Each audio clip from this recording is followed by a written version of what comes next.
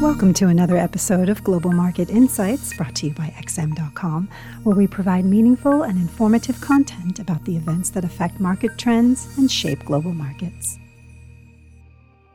This is the Market Comment podcast for Tuesday, February 6th by Marios Hadjikyriacos. I'm Christina Marujos, and thank you for joining us at XM.com. Another round of encouraging U.S. data prompted traders to further scale back bets on Fed rate cuts, sending the dollar flying higher on Monday. One of the most important leading indicators of the U.S. economy, the ISM non-manufacturing survey, pointed to stronger growth ahead, with new business orders and employment conditions improving substantially. Coming on top of a sizzling U.S. employment report last week, the ISM survey was another piece of the puzzle, suggesting the Fed won't rush into rate cuts this year. The dollar shot higher with some help from rising yields, extending the rally that has seen the greenback gain over 3% already this year against a basket of major currencies. Gold suffered at the hands of an appreciating dollar and rising real yields, both factors that dampened demand for the precious metal, which is dominated in dollars and pays no yield. That said, the decline has not been dramatic, and bullion is still trading about 5.5% away from record highs. Safe haven flows and direct purchases from central banks seem to have neutralized some of the selling pressure on gold, driven by Fed rate cuts being pushed back, preventing any deep losses. A move either below $2,000 or above $2,065 is needed to signal what's next for gold.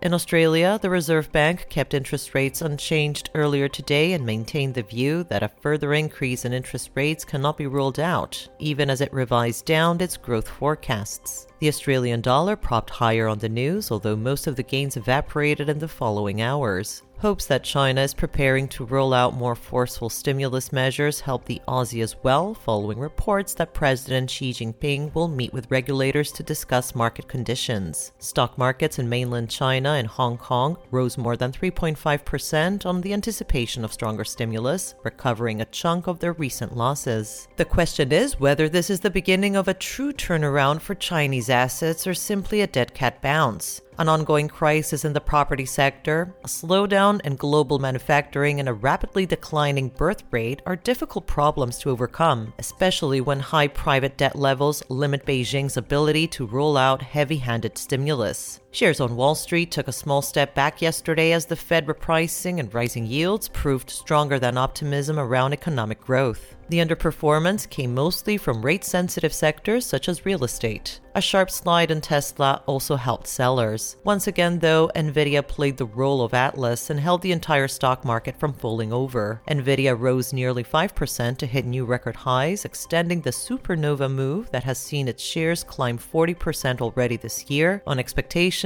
that the artificial intelligence fever will supercharge its earnings growth. As for today, the economic calendar is low-key. The spotlight might fall on some speeches by Fed officials such as Mester at 5 o'clock GMT, Kashgari at 6 o'clock GMT, and Collins at 7 o'clock GMT. Beyond that, the focus will shift to New Zealand's latest employment report. Thank you for listening to today's Market Comment podcast at XM.com.